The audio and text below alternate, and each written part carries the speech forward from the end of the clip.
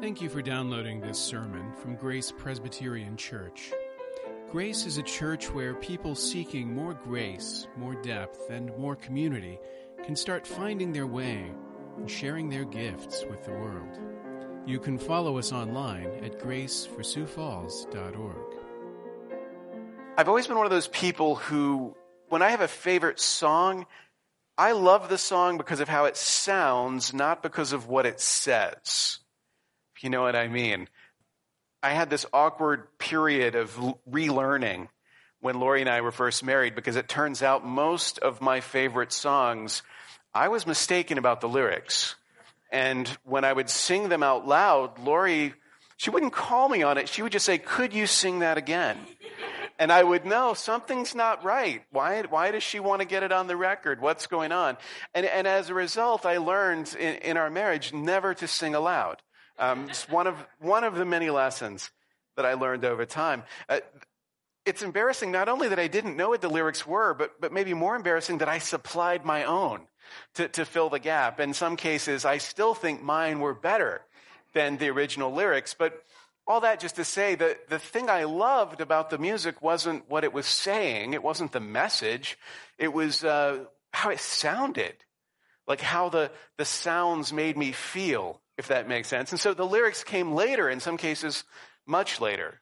If you can relate to that, you know that feeling of surprise that you get sometimes when you're singing a song that you know, a song that's like one of the familiar songs of the faith, and you start paying attention to the lyrics for the first time.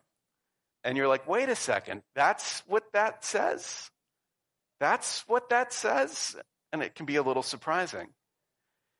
Things you've never reflected on before, depths that you've never actually paid much attention to, because what you loved about the song was the sound, not the words.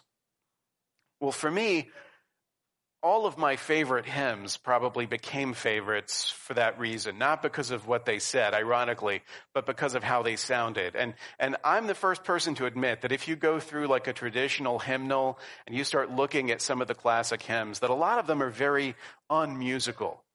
Like, there are a lot of songs that we sing in church that you're like, wow, you would never sing this unless you felt like you had to as an obligation to God, right? Because a lot of them maybe are lacking in artistry.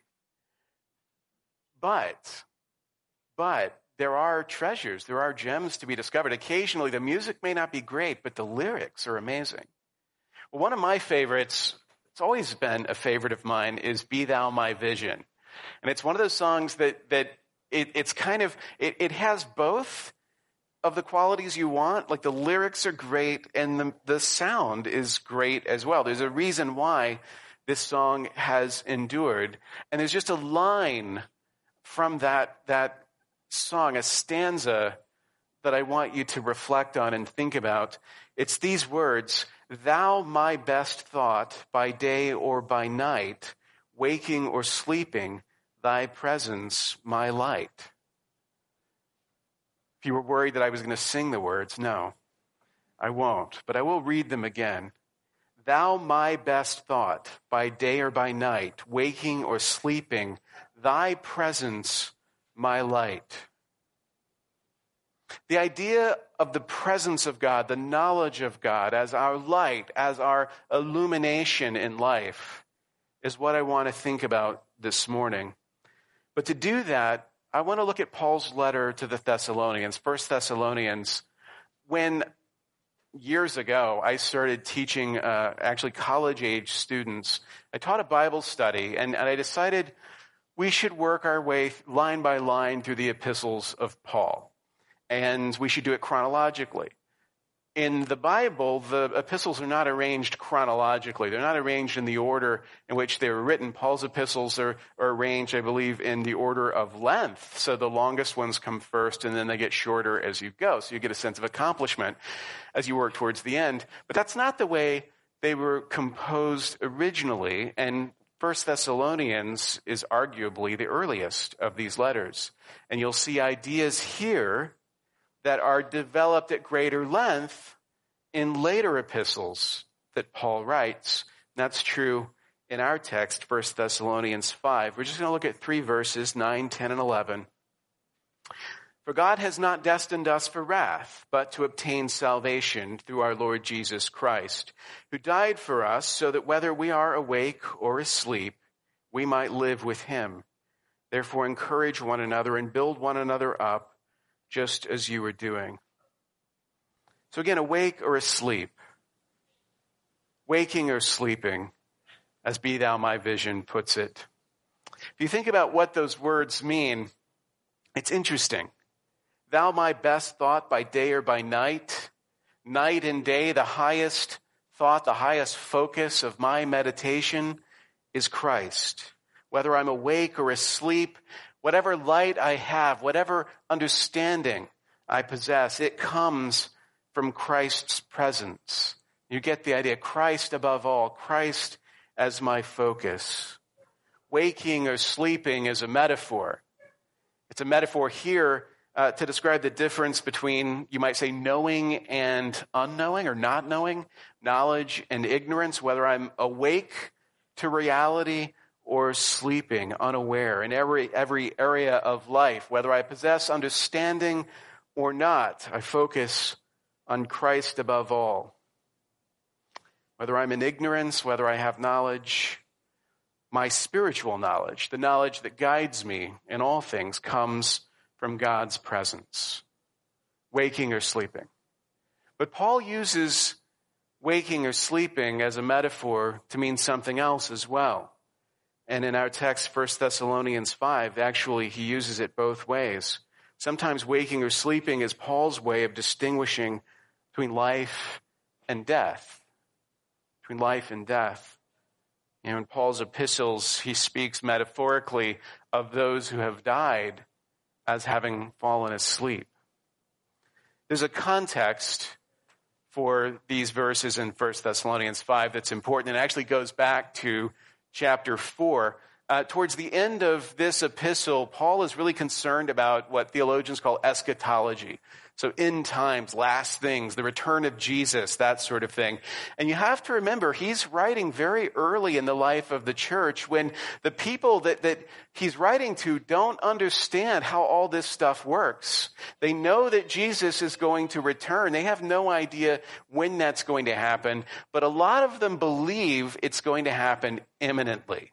It's going to happen in their lifetimes. They're expecting it to happen any day now. They're waiting eagerly for Christ's return. It's kind of the purpose of the church. They gather together.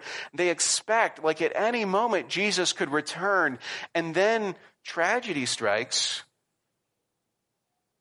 and someone dies. A fellow believer who has been waiting eagerly for Christ's return passes away, or as Paul says, falls asleep. And the question that this congregation in Thessalonica has, well, what happened? Like, they didn't make it? They didn't endure until the end? They didn't last until Christ's return? What becomes of those who have fallen asleep when Christ returns? And Paul reassures them in a way that to us seems obvious, but it's because theirs is a concern that we frankly don't share because we have more knowledge than they had at that time. But Paul addresses them. He says in chapter 4, verse 14, no, through Jesus, God will bring with him those who have fallen asleep. Like, this is a fear, but it's not a fear that you ought to entertain, because God, when he returns, when Christ comes back, he will bring with him those who have fallen asleep in Christ. So that's the atmosphere that he's writing about. As he writes about the end times, he's not writing about, as we might think, a sort of post-apocalyptic future. He's writing to them about events that they think could be imminent, that could be very much upon them. As he begins chapter 5, he keeps this idea of what it will be like in mind. And he gives them reassurance, like, you know that there's no need to speculate about when Christ will return. There's no need for you to wonder when this is going to happen, because you of all people know he will return, in Paul's phrase, like a thief in the night. When you least expect him. You can't predict it. You won't be able to figure it out. You know this as believers, and it shouldn't cause you anxiety that you don't know when he will return, because you are not living in ignorance, but rather with knowledge. Like, you know that he will return, and that changes the way that you live. So while you don't want to speculate, because there's no way that you can know the exact moment of his return, you won't be taken by surprise, because you have this knowledge. You know that he is coming again, and you live accordingly. So Paul contrasts the idea of light and darkness, the idea of daytime and night, the idea of being awake and being asleep. He says, you're not sleeping. You're not living in the darkness. You're living in the light. You are awake. Again, dealing with the idea of knowledge or the absence of knowledge. Those who are in the light are awake to the reality of Christ's return. Right here, in the early part of chapter 5, when he talks about waking and sleeping, he's not talking about life and death. He's talking about knowledge and awareness, ignorance and blindness. So that in verse 8 he says, since we belong to the day, let us be sober, having put on the breastplate of faith and love, and for a helmet, the hope of salvation. So he's talking here about the full armor of God. In Ephesians 6, later on in his ministry, he will write at much greater length about this idea of armor provided to us by God. But here he alludes to it as well. It must have been like a standard way that Paul talked to people about how to equip themselves to endure in the life of faith, to put on this armor, to put on the breastplate of faith and love, the helmet of the hope of salvation, that sort of thing. That's the immediate context that then gets us to the text that we're looking at. And in our text, I'm going to suggest what Paul does for us is he kind of sums up the complex plan of salvation that we've been looking at, and he does it in a really simple way. Right, in 3 verses, he talks about God's purpose in predestination and hints at the assurance that follows from that. He talks about the ultimate point of Christ's work of atonement and, by implication, Christ's incarnation. And then also, he addresses what we should do now in light of this knowledge. So listen to the passage again. For God has not destined us for wrath, but to obtain salvation through our Lord Jesus Christ, who died for us so that whether we are awake or asleep, we might live with him. Therefore, encourage one another and build one another up, just as you are doing. So all the worry and the anxiety that these people feel about what is to come and what the future is, Christ's return, judgment, wrath to be poured out, all of that, Paul kind of brackets and says, you know what? You don't need to worry about that. You don't need to worry about that, because God's people are destined for salvation in Christ, not for wrath and judgment for their sin. So a lot of the things that would produce anxiety, even in us, a lot of the things that we might worry about or devote endless energy to speculating about out of a sense of fear, Paul is saying you don't need to worry about that, but you've been destined for something else. We've already seen in Romans 8 the way Paul uses the doctrine of God's foreknowledge and election and predestination to ground a chain, like to use it as a foundation for the plan of salvation, as assurance that what God has begun in you, he will complete when Christ returns.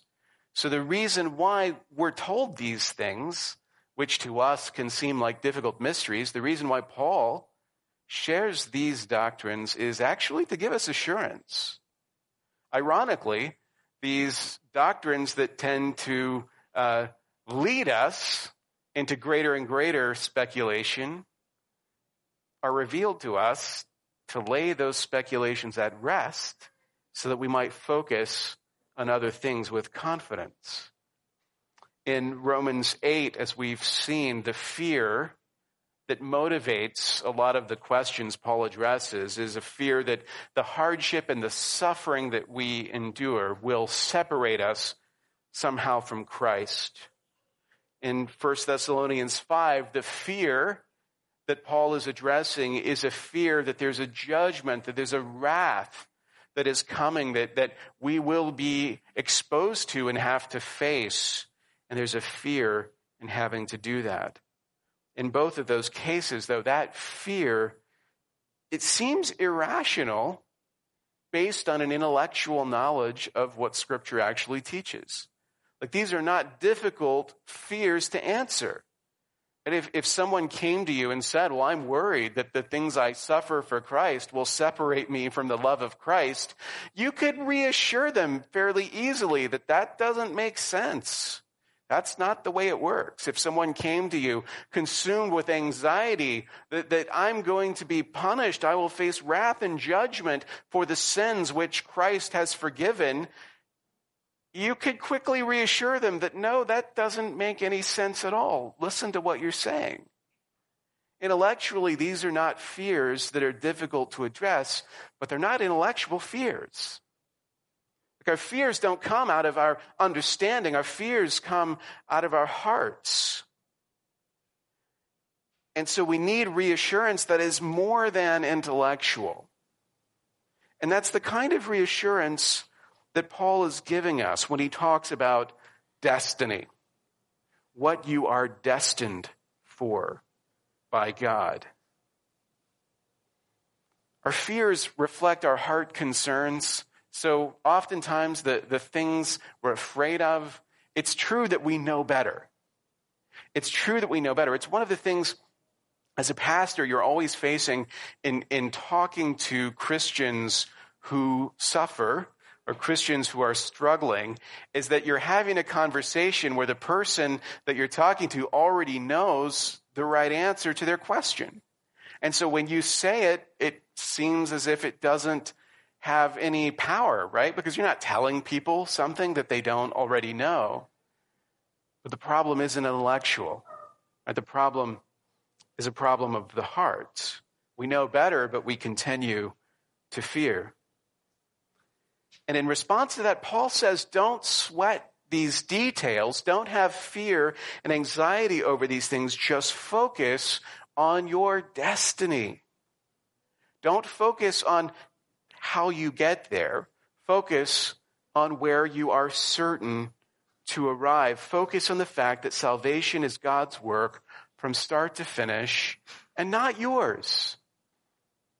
In sounding that note, Paul says something very similar to what John says in John's prologue to his gospel. So John chapter 1, it was our final reading, Lessons and Carols. It's that great passage that usually we go to learn about Christ's incarnation. Like, what is the reason why the Son of God took on flesh to dwell among us? John's prologue answers that question, but it does more than that. It alludes to other things as well. And if you turn to John chapter 1 in verses 12 and 13, you read some interesting words. So in verse 11, John points out that Jesus, he comes to his own, but his own do not receive him. Right? So he comes as the promised Messiah for Israel, but then he is largely rejected by the people of Israel. Right? That reality is something that Paul has to deal with in Romans 9 when we pick that up. Like, if Jesus has come as the Messiah who is promised to Israel, what do I do with the fact that most of the Israelites have rejected him?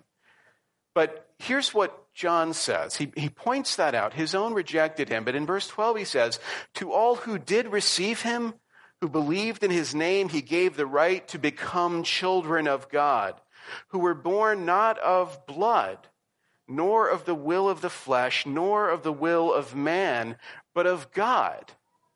So the Apostle John, whose gospel is all about the new birth, right? The necessity of the new birth. You must be born again. When he talks about birth, reveals right up front the nature of this new birth that you're going to discover in the Gospel of John, and says this new birth is not the result of your ethnic identity. It's not the result of blood. Like, you're not one of the children of God because you were born into the right family. But it's also not the result of human merit or will. It's not the will of the flesh. It's not the will of man. You're not the children of God because you've made it so. You're not God's children because of your good choices or because of your deserving it. Instead, he says, but of God. It's not all these other things. It is of God. This birth comes from God.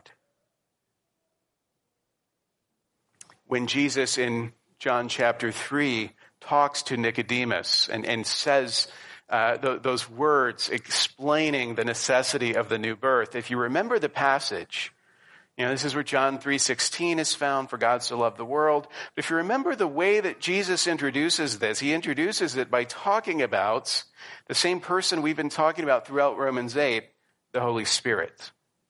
And he describes the Holy Spirit as like the wind.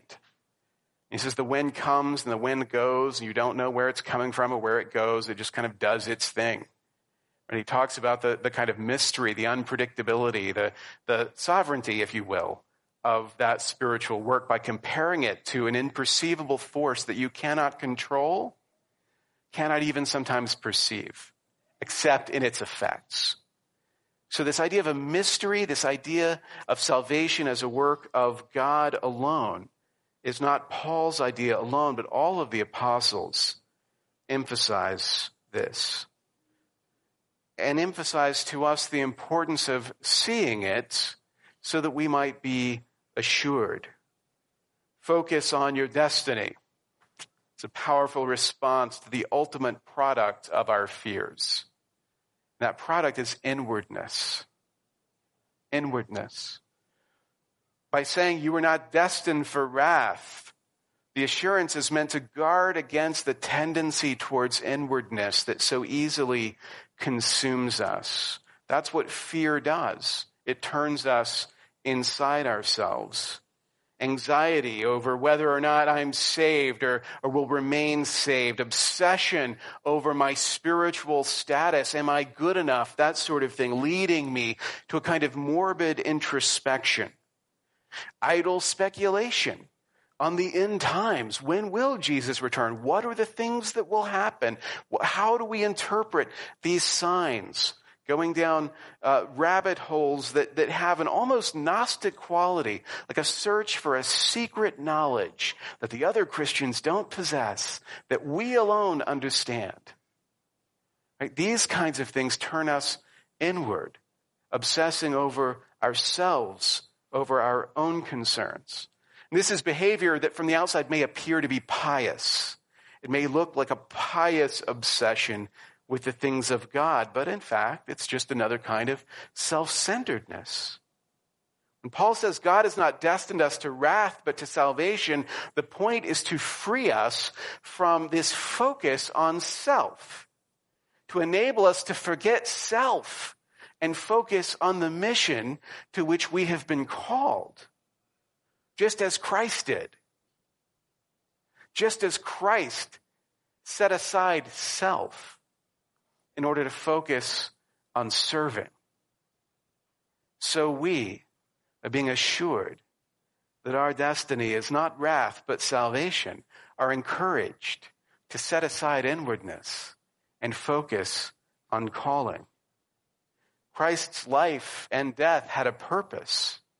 There was a work that he came into the world to perform, a mission that he came to accomplish. The purpose of his life and death is that we, whether dead or alive, might live. Paul expresses it, I think, very poetically. When you look at the words that he says, this is in verse 10 of our text. It's kind of beautiful the way that he puts it. He says, Christ who died for us so that whether we are awake or asleep, we might live with him.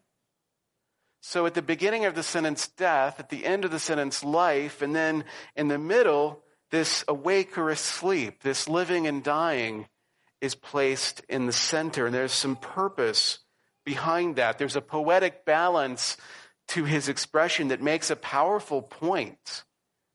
The point is this, that Christ has changed the stakes for God's people. Christ's life and death and resurrection has changed the stakes. It's changed the way we balance things. When there's a question of utmost importance, we call it a matter of life and death. It's really important. That's a matter of life and death. But Christ's life and death and resurrection puts my life and death in a different perspective.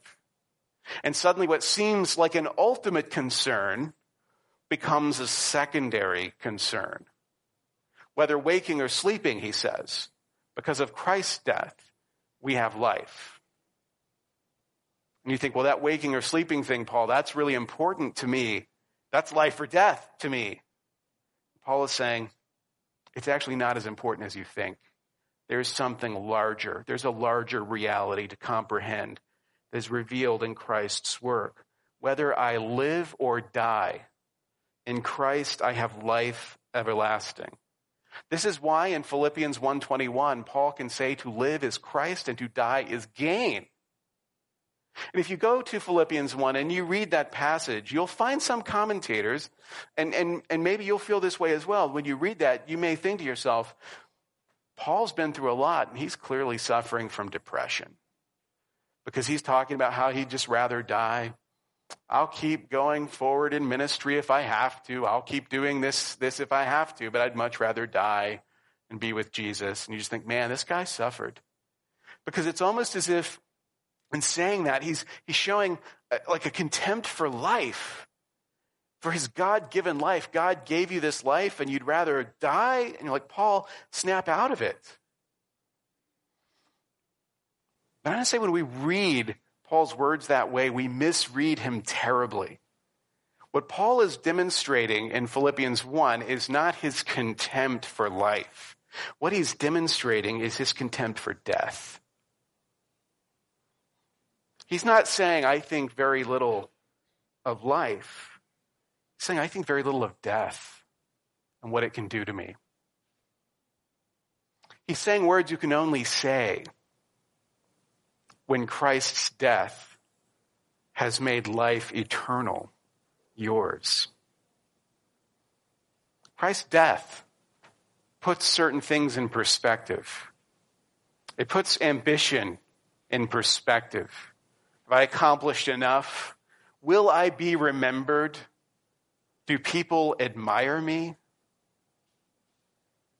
The death of Christ puts concerns like that in their proper place. Comfort? Do I have enough? Will I be taken care of? Will my needs be met? Again, waking or sleeping. These things are relatively inconsequential. Love? Does anyone truly know me and accept me? Will I be alone? Will I be loved? Not ultimate questions compared to this larger reality. I say that not to discount or discredit the importance of any of those qualifications, only to say that the death and life of Christ and the life that we have as a result puts all of them in a new light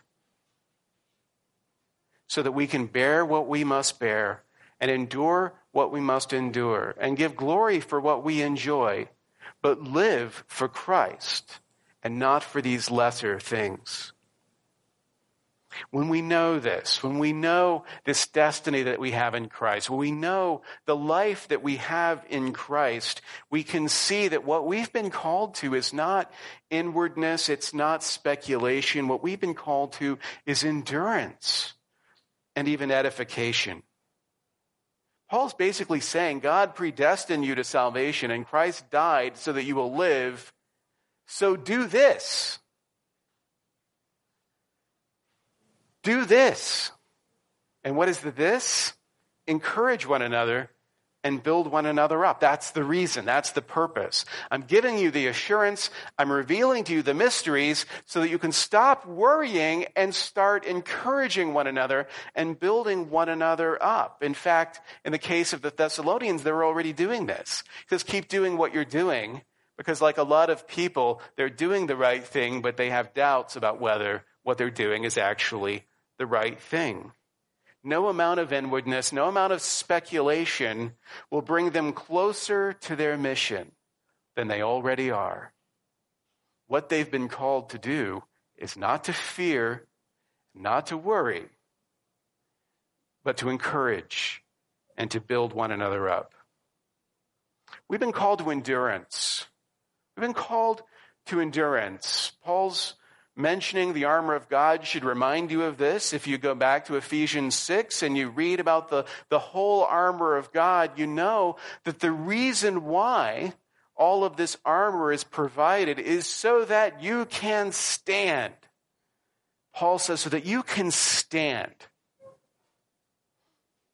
You can endure, in other words. Whatever's thrown at you, whatever damage is done, whatever attacks are launched, armed, equipped by the Spirit, you can stand. But no battle was ever won by men in armor who hunkered down to merely endure, to simply take the damage. For a little while, that's an admirable thing. If you endure bombardment all night, the next morning we can sing about how the flag was still there, and it's a glorious thing. But if all you ever do is endure, how can there possibly be victory? So we're called to endure, but we're called to do more than endure. Sometimes the way that we talk about endurance, perseverance, makes it sound like we think ultimately the battle will be lost, and the main thing is just to struggle till the very end. That the Christian life is sort of a suicide mission where it's really important that everyone get killed. Like, be faithful until the very last person dies in battle. That's not what Paul has in mind by endurance. He says, encourage one another and build one another up. Do more than endure. Do more than stand. Like, Paul's endurance isn't stoic resignation. It's joyful. It's constructive endurance. So he calls us to encourage one another. When I feel unloved, you remind me of Christ's love. When I am helpless and overwhelmed, you assure me of Christ's strength. When I'm surrounded by defeat, you call out, we are more than conquerors. And when it's you who's unloved and helpless and defeated, I do the same for you. To encourage one another, to call out to one another, to make sure that our strength is renewed, that we know that we're not alone, that we are enduring together. But not only to encourage one another, but also to build one another up. Edification, the process of building up. This is a way that Paul summarizes how we equip one another for the path of discipleship. Like, the world attacks. The world comes in, that puts pressure. It tests you. It tears at you. When the world tears at us, let us do more than stand. Let us build. Let us grow. Let us continue to extend ourselves so that we flourish in the midst of our crises rather than simply surviving. It's this point, interestingly, in this verse, the third person of the Trinity enters in. We've already talked about the Father in destining us and the Son in dying for us. And now in verse 11, we're talking about the Holy Spirit. But you might look at verse 11 and ask yourself, where exactly is the Holy Spirit mentioned? But you already know the answer from Romans 8. The Holy Spirit indwells us. When Paul says, encourage one another and build one another up, what he's describing to you is the work of the Holy Spirit in the life of the church. And the Spirit who indwells us works through us to encourage us and to build us up. This is what the work of the Spirit looks like. Remember, the wind that blows this way and that way can only be perceived through its effects. The Spirit works through you to encourage them and to build us up. That's what the Spirit does in the life of the church. So that in life and death, in knowledge and in ignorance, we focus on the cross. We're guided by the Father, the Son, and the Holy Spirit. Waking or sleeping, we have knowledge and life in Him.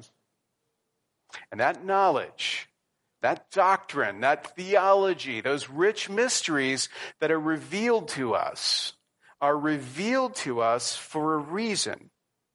They're revealed in order to free us from ourselves, to free us from our fears and our anxieties so that we might love Him and love one another, so that we might love God with all our hearts and minds and souls and selves, our very being, and love our neighbor as ourself. It's the purpose behind all of these mysteries. Thank you for listening. You can find more sermons from Grace and information about joining us for worship by visiting our website at graceforsiouxfalls.org. We also invite you to visit the iTunes store and subscribe to the Sermons of Grace podcast.